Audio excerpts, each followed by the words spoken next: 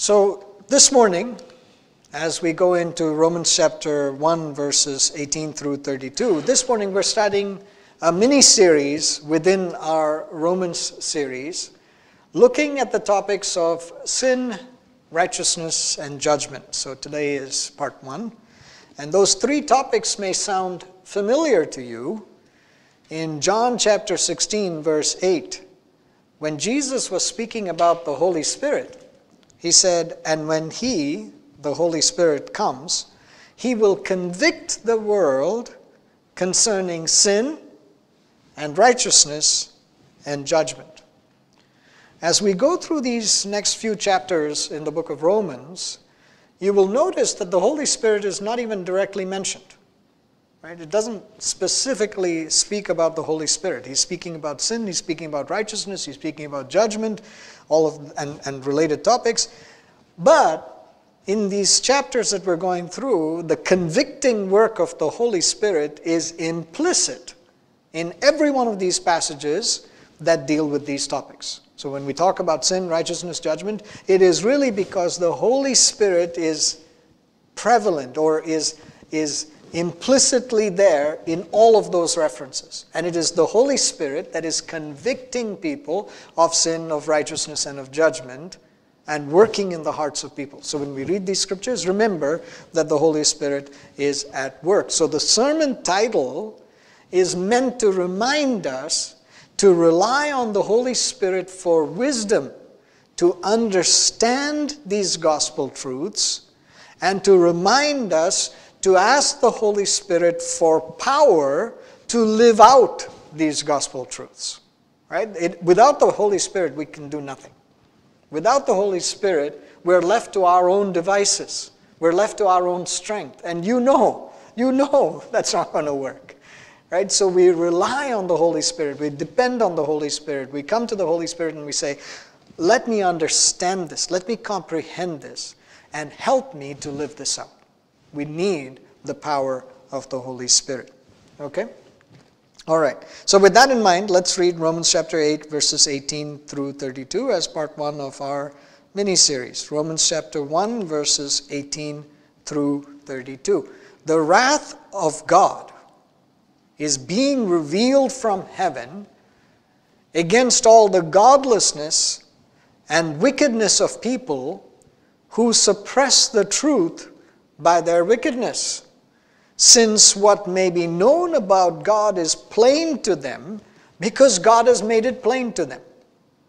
For since the creation of the world, God's invisible qualities, His eternal power and divine nature, have been clearly seen, being understood from what has been made, so that people are without excuse. For although they knew God, they neither glorified Him as God nor gave thanks to Him, but their thinking became futile and their foolish hearts were darkened. Although they claimed to be wise, they became fools and exchanged the glory of the immortal God for images made to look like a mortal human being, and birds, and animals, and reptiles. Therefore, God gave them over in the sinful desires of their hearts to sexual impurity for the degrading of their bodies with one another. They exchanged the truth about God for a lie, and worshipped and served created things rather than the Creator, who is forever praised. Amen. Because of this, God gave them over to shameful lusts. Even their women exchanged natural sexual relations for unnatural ones. In the same way, the men also abandoned natural relations with women and were inflamed with lust for one another. Men committed shameful acts with other men and received in themselves the due penalty for their error. Furthermore, just as they did not think it worthwhile to retain the knowledge of God, so God gave them over to a depraved mind, so that they do what ought not to be done. They have become filled with every kind of wickedness, evil, greed, and depravity. They are full of envy, murder, strife, deceit, and malice. They are gossips, slanderers, God-haters, insolent, arrogant, and boastful. They invent ways of doing evil. They disobey their parents. They have no understanding, no fidelity, no love, no mercy. Although they know God's righteous decree that those who do such things deserve death, they not only continue to do these very things, but also approve of those who practice them. Tough passage. For two main reasons. One, every time we read about God's wrath or punishment, it makes us uncomfortable. We're not quite sure how to understand those characteristics of God in light of His unconditional love and His endless mercy. And so that's one thing that sort of, we read this and we go, oh, okay. Second, this passage makes a direct reference to homosexual behavior. And it is uncomfortable to talk about it for fear of offending or for fear of being seen as homophobic or bigoted. So, as we get into these topics, for us to understand God's wrath and deal with love and understanding with all people, I want to establish one foundational truth about who we are as human beings. And this is a statement that we talk about quite often, but may not think about very deep. And that is, human beings are created in the image of God. The Bible describes a creator God. It assumes a creator God. It doesn't speak about human beings having originated in any other way than having been created by God. And it says, this creator God, this is in Genesis chapter 1, verse 26 and 27, so right at the beginning of the Word of God that is given to us, right there in Genesis chapter 1, verses 26 through 27, it says, God created mankind, or human beings, in His own image. In the image of God, He created them. Male and female, He created them. Now, Genesis 1, 26 and 27 does not spell out in detail what the image of God is or what it means for humanity to be created in the image of God. It doesn't give any details. It just makes a statement. But we understand from other scriptures that being in the image of God means that we have a special connection with God, and that God intends for all human beings to exhibit a meaningful reflection of who God is and what God does. Right? So let's make sure that we understand that God is saying, when I say to you that you are created in my image, I am establishing, or I am saying to you that there's a connection between you and me. And I am intending for you to reflect who I am, what I do. God is the standard. God is that light. God is the source. But each human being is meant to reflect that standard. We don't establish our own standard. We're not having an image of our own. We're meant to reflect the image of God. We're meant to exhibit godly attributes as we reflect God. Now, reason, righteousness, rulership or authority, things of that nature, and relationship are primary examples of human attributes that God has intended to reflect God's own attributes. But we have to be careful that we don't define ourselves in terms of these attributes. We are not in God's image because we have reason, righteousness, rulership, and relationship. It's not because we have this, therefore we say, oh, we're in God's image. we can have reason, righteousness, rulership, and relationship because we've been created by God in God's image. So these attributes flow from God to us. They are flowing to us because we are in God's image. It's God first and then us. It's because of God that we can define ourselves. It's not because we have these attributes that then we can say, this must be what God's image is. Since the Bible is not as specific, since people will say, well, I think this is what God's image means, or this is what it implies, we tend to say, oh, I see these particular attributes, so if you have these particular attributes, you must be in God's image. What we have done there is that we have created a God in our image. We have said, this is who we are, this is what we do, this is good in us. This must be the image of God. Therefore, we then say, to look around people around us, we say, how much reason, how much of this righteousness, how much rulership, how much relationship do you have? On a scale of 1 to 10, you're a 4. Okay. On a scale of 1 to 10, you're a 7. Okay. And therefore, you not as much in the image of God. You a little bit better in the image of God. Me, I'm a 9. I'm clearly, in the image of God. What do? We discriminate against people based on our measure. God never intended for that. God was not saying, you define the attributes and see how it compares to me. God was saying, this is who I am, look at me, therefore it defines who you are.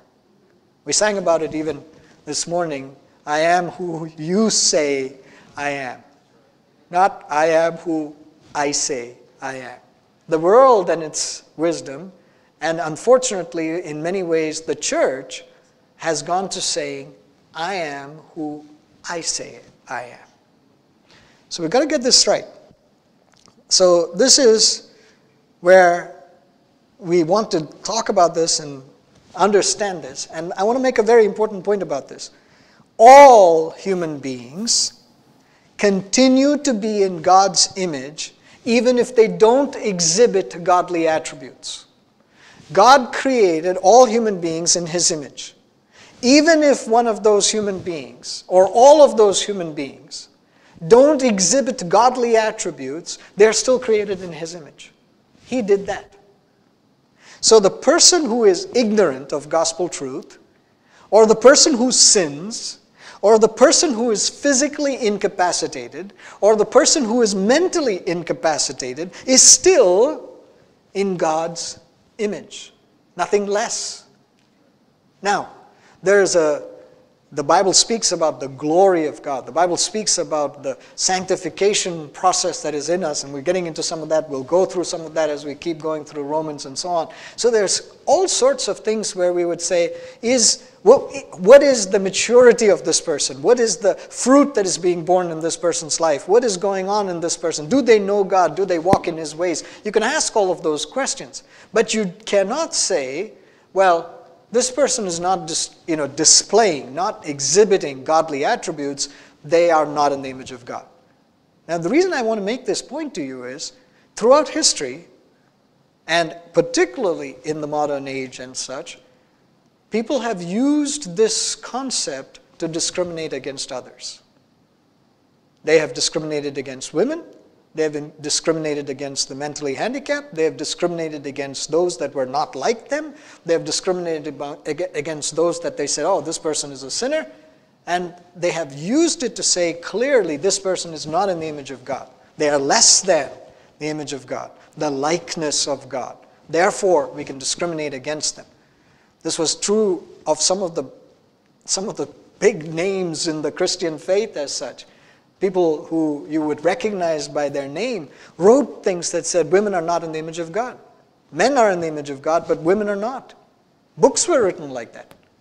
And, as it progressed that way, Hitler used some of those things to say, well, these people, these Jews, or these mentally handicapped, physically handicapped other people, they're not in the image of God.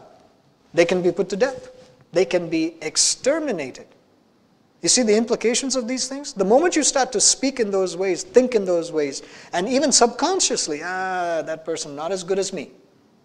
The moment you start to do that, you have gone against what the Lord actually intends for us. Right? Now, when Adam and Eve disobeyed God, sinned, and therefore sin became part of our nature, human beings remained in the image of God, but our reason, our right standing, our righteousness, our right standing before God, our authority and dominion over the earth, and our relationships with God and each other were all damaged. All of these things were damaged. What God intended for good was damaged because of sin. And every sin-damaged human being must be renewed by God to be restored to Him. When people believe in, when they accept Jesus Christ, the old man is put to death. And they put on a new man, a new humanity. The old man that has been corrupted by sin, the old man that has been damaged by sin, is put to death so that we may be raised to new life in Christ Jesus. You see why all these things start to tie together. And in this new humanity, there is no bondage to sin. We can be set free from the bondage of sin so that people are now freed to be who they are, to be who they were intended to be. Or, to put it in other words, God has created people with the intention that they reflect various godly attributes. The fulfillment of that intention of God is now possible in Christ when we are joined with Christ. Once we are joined with Christ, the renewal process is underway. That old man is being put to death or crucified and all that, and the renewal process is underway, and we begin to exhibit godly attributes as we are being transformed into His image. We're being changed. There's a process. So it is possible for these godly attributes to improve considerably in us before we die or before the Lord returns. Right? Every day we should be growing, maturing, going from faith to faith, from glory to glory, from strength to strength. Right? There's a call to that, there's a need for that, there's an opportunity for that. So, and the renewal of all these godly attributes for those who belong to Jesus will be truly completed, will be consummated when Jesus returns and when we are with Him for eternity. Until then, we keep progressing, we keep being sanctified, we keep maturing. When He returns or when we die and we're joined with Him, then, of course, all of that is completed. Right? There's a completion of that glory, of that glorification of the human beings. Now, so this, not only is this truth about being created in the image of God foundational to understanding the rest of Romans chapter 1, it'll also be relevant as we go through the next few chapters and the other chapters in the book of Romans, and especially when we get to Romans chapter 8, you will see some more references to this, and unless you get this idea of the image of God, what it means to be created in the image of God right now, those chapters won't make as much sense. But having this as a foundation and having this as a basic understanding of what it means to be created in God's image, then let us consider this topic of God's wrath. God's wrath is letting us have what we want. I don't know if you've thought about it that way, because the statement in the beginning of this passage says the wrath of God is being revealed. And you think, the wrath of God is being revealed. God is sitting there and He says, let me show you my wrath. Right? And He comes storming down. Isn't that what we think of? But listen to what the Bible says. In our godlessness and wickedness, in our suppression of truth, in our willful ignorance of what God has already revealed through creation, in our disregard of God's attributes, and in our ingratitude to God, human beings made a choice to exchange the glory of God for images that looked like something else. Instead of worshiping God and giving Him the glory, we worship what we desire, what our hearts pursue. Notice what verses 24 and 25 say. Therefore, what's the therefore? Because of what we wanted according to our godlessness and wickedness, God gave them, God gave us over in the sinful desires of our hearts to sexual impurity for the degrading of our bodies with one another. We exchanged the truth about God for a lie, and worshipped and served created things rather than the Creator, who is forever praised. In his commentary on Romans, Tim Keller writes, there has to be something which captures our imagination and our allegiance, which is the resting place of our deepest hopes, and which we look to calm our deepest fears. Whatever that thing is, we worship it, and so we serve it. It becomes our bottom line, the thing we cannot live without, defining and validating everything we do. We naturally choose or gravitate or go to something that we think can give us meaning, can satisfy us, can answer our questions, calm our fears, realize our hopes. Now keep in mind, Adam and Eve in the Garden of Eden, when God said to them, I am all that you need, just as He did to Abraham many, many years later, I am all sufficient for you. God was saying, I am all sufficient for you. What did the devil come and say to them? Maybe not.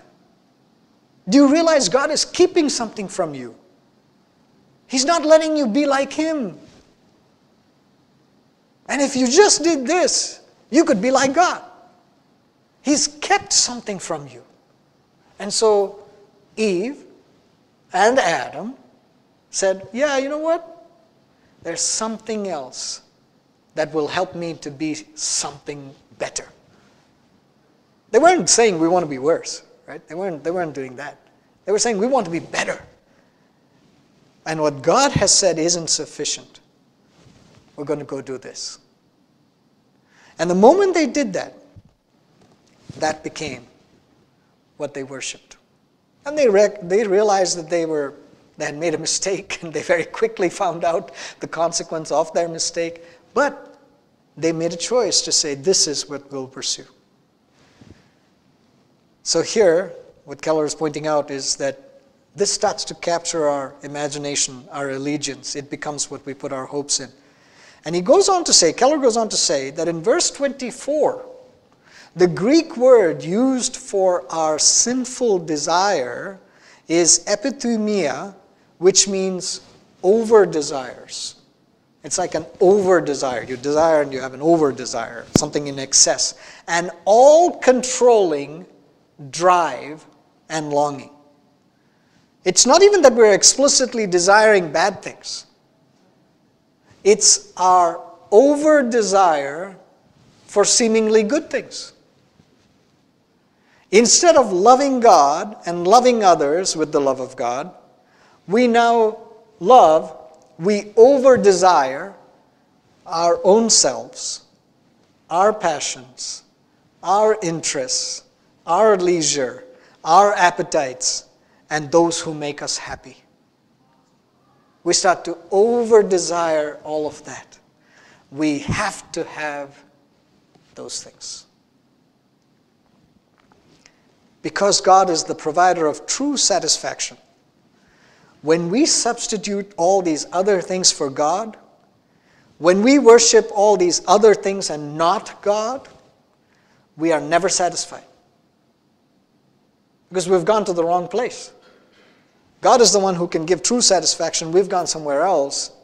It never satisfies. So fame, fortune, food. By the way, I was debating whether to put that in there, food.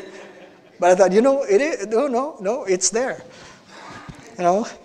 Fame, fortune, food, speed, thrills, chills. Ooh, a good horror movie. Ooh, chills. Ooh, power, prestige, position, and pleasure don't really satisfy.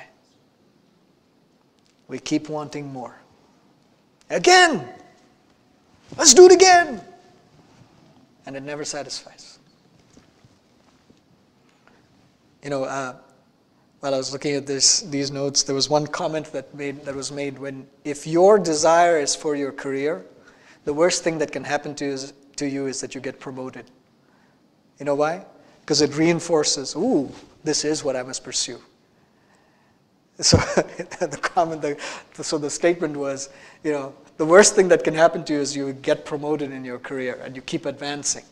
But that's true for almost anything, right? We start to pursue something and we get some pleasure out of it. We get some reward from it. We get something that, all our dopamine, our endorphins, everything is going, ooh. We say, ooh, this is good.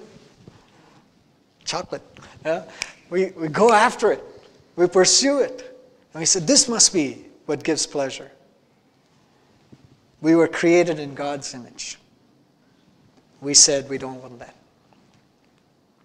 We didn't want the healthy vertical relationship with Him. And we didn't want the healthy horizontal relationship with each other. We wanted what we want. And God let us have what we desired. God's wrath is not about sending lightning bolts from heaven. There are, of course, very deliberate acts of God that are punishment for sin. We see that throughout the Word of God, and you know that for sure. There is very deliberate acts of God that are punishment for sin. But when you talk about the revelation of God's wrath, it's not about Him sending lightning bolts there, you, this country, this person, this, blow up your car. This is not what God's doing. In this context, I want you to see that God's wrath is giving us up to ourselves. He's letting us be. Oh, that's dangerous. He's letting us have what we want. He's letting us face the consequences of our own choices. God intended only good for us. And He put in a plan, and He put this provision that He said, if you will be under the refuge of my wings, if you will be aligned, spirit, soul, body, under the Holy Spirit, oh, I am with you.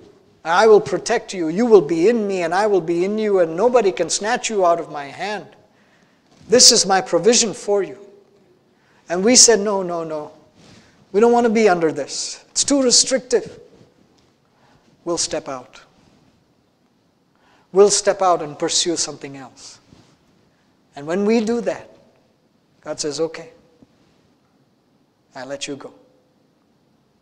And all of a sudden, we are no longer walking in the will of God. We are vulnerable. We make ourselves vulnerable. Which brings us to this point that all sin is going against the image of God. Verses 24 through 27 specifically refer to homosexual behavior being against the created design and nature of God.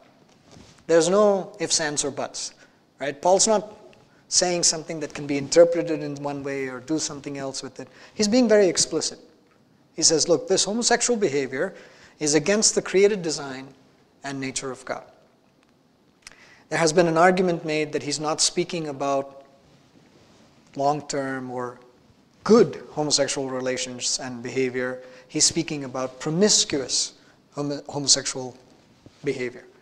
But Paul was fully aware of long-term, stable, loving relationships between same-sex couples, since this was common in the Roman world. This is not a new phenomenon. This was common in the Roman world. These kinds of relationships existed. So Paul was very familiar with all of that. And yet he says what he does. So he's not only writing about promiscuous homosexual behavior, but about all such behavior. He's writing about an over-desire that applies to homosexual behavior, but applies just as well, just as much, to all sexual behaviors. So understand that. Now we can go into a lot more detail on the topic of homosexual behavior and the differences between homosexual proclivities and homosexual behavior. And we can certainly do that in the sermon discussion on Wednesday, Q&A session on Saturday. The point is that these are not new topics. They have been referenced in the Bible and debated over the centuries. So we don't have to be hesitant to say, how should we think about this? What should we do? What is the statement that we need to make? But let's be very clear as we consider verses 24 through 28, that in verses 29 through 32, Paul lists a number of other over-desires.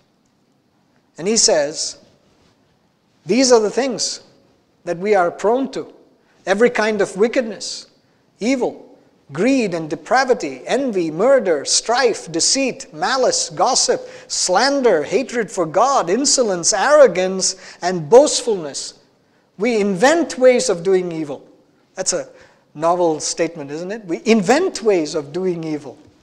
We disobey parents, lack of understanding, no fidelity, no love, no mercy. And although we knew God's righteous decrees, that those who do such things deserve death or separation from God, we not only continue to do them, but we approve of those that do them.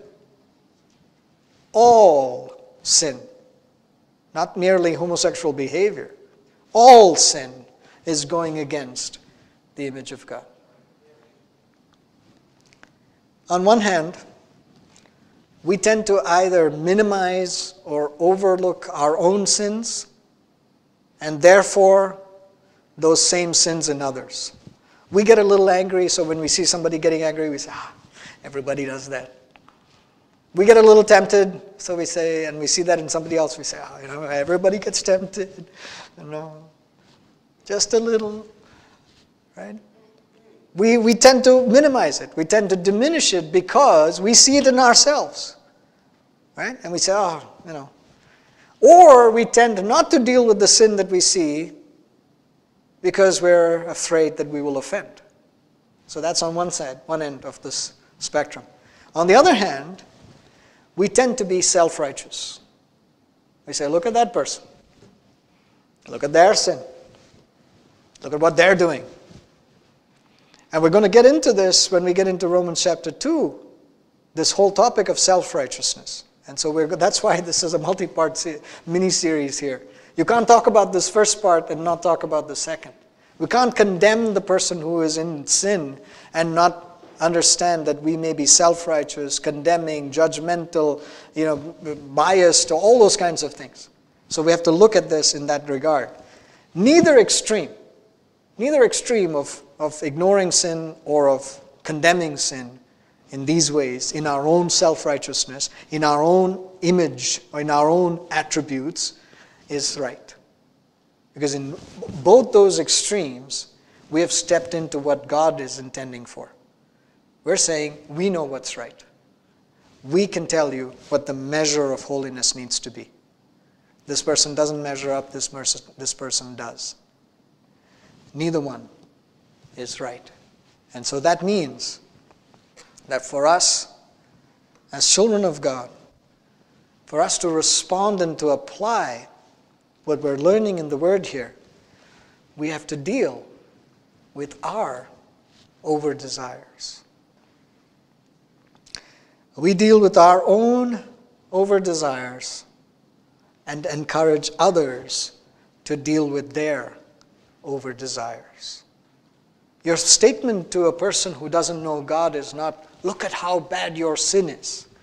Your statement to somebody who doesn't know God is, look at how good God is. And God, who intended something good for us, who created us in His image, who wants us to reflect His glory, God who will work through us to manifest Himself in us, God who is all good in these ways. Oh, look at Him. Look at Him. And He can take any of our sinful desires, no matter what they may be and no matter what area they may be going in, and He can bring them and restore them and allow them to be correctly aligned with Him, not into all the things of the world, into all the things of the flesh, into all the things of the devil. Because you see, God brings us and calls us and saves us so that we may be in Christ. Because the Bible says that Jesus is the image of God. It doesn't say He's like, it doesn't say He's created in the image of God. He says He is the image of God. Why? Because Jesus is fully God. And so when God says, I will take you and rescue you and redeem you and put you in Christ Jesus, you will be one with Christ. All of a sudden now, we don't have to struggle to say, what do I need to know about the image of God? How should I understand this? What attribute do I have? What is my self-assessment? We are able to say, if I am in Christ and He is in me, I have all things. I am able to be transformed into His image. I am conformed. I am being formed in the image of Christ, which is the image of God. That's the power that we have. We have understood some of this as we studied Luke and Acts, and we'll continue to learn more of this as we go through Romans.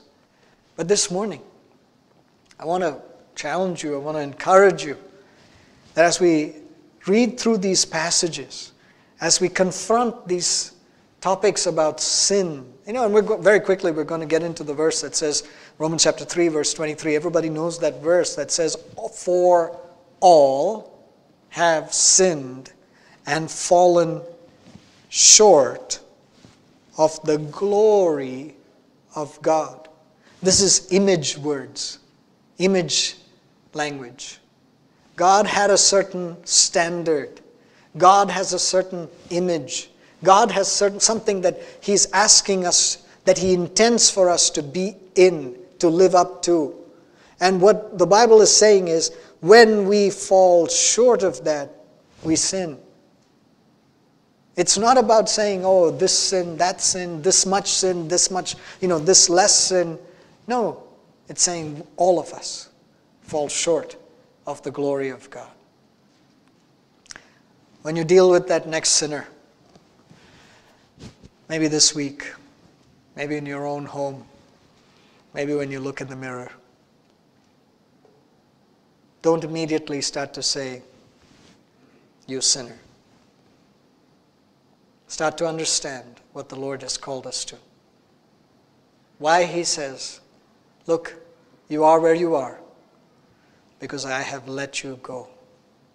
Maybe one area of your life, maybe not all of your life, but something that you fought for and you said, I want to do this, God. I want to do this. I want to go after this. Because you decided that is what is good. And the Lord says, I let you go. That we would come to the Lord and say, Lord God, I would need you to help me to deal with my over desires. This week I want to challenge you, I want to encourage you. Ask the Lord to show you. What area in your life are you over desiring in? It could be something big. It It could be something very, very dangerous. It could be something that is catastrophic for your marriage or for your work or for your parenting or whatever it may be. It could be some secret sin that if, as it is found out, it is going to have a significant impact. Or it could be something very minor, seemingly benign. Whatever it may be, what is an area in your life where there's an over-desire? Where you've gone past or gone into it in such a way that that starts to become your obsession. Ask the Lord to reveal it. Ask the Lord to help you to deal with it, so that you may crucify the flesh, the old man, and live in this new man. Heavenly Father, we thank you so much, Lord, that your word is powerful for us.